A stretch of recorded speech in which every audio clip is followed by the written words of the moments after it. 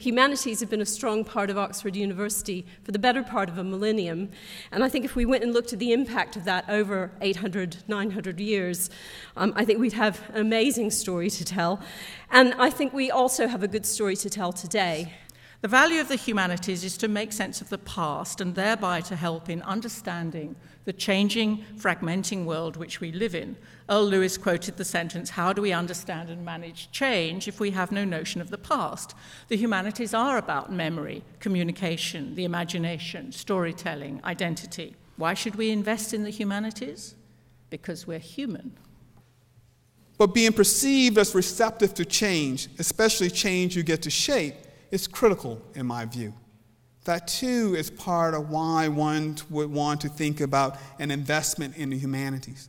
It is beginning, humanistic scholarship requires us to think in new ways about how to teach and what should be taught and how one should think about learning.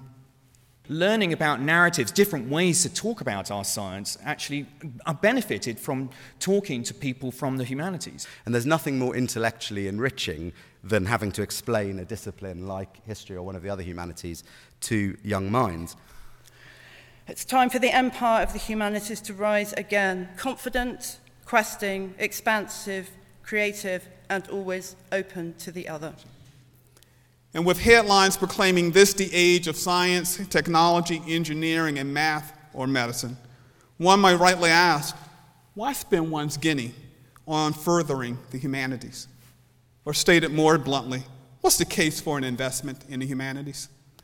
The answer lies, I think, in understanding and articulating non-defensively the roles the humanities play in educating citizens for a complex, interconnected world. Why support and invest in the humanities?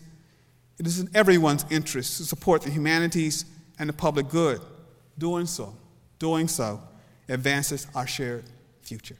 Thank you.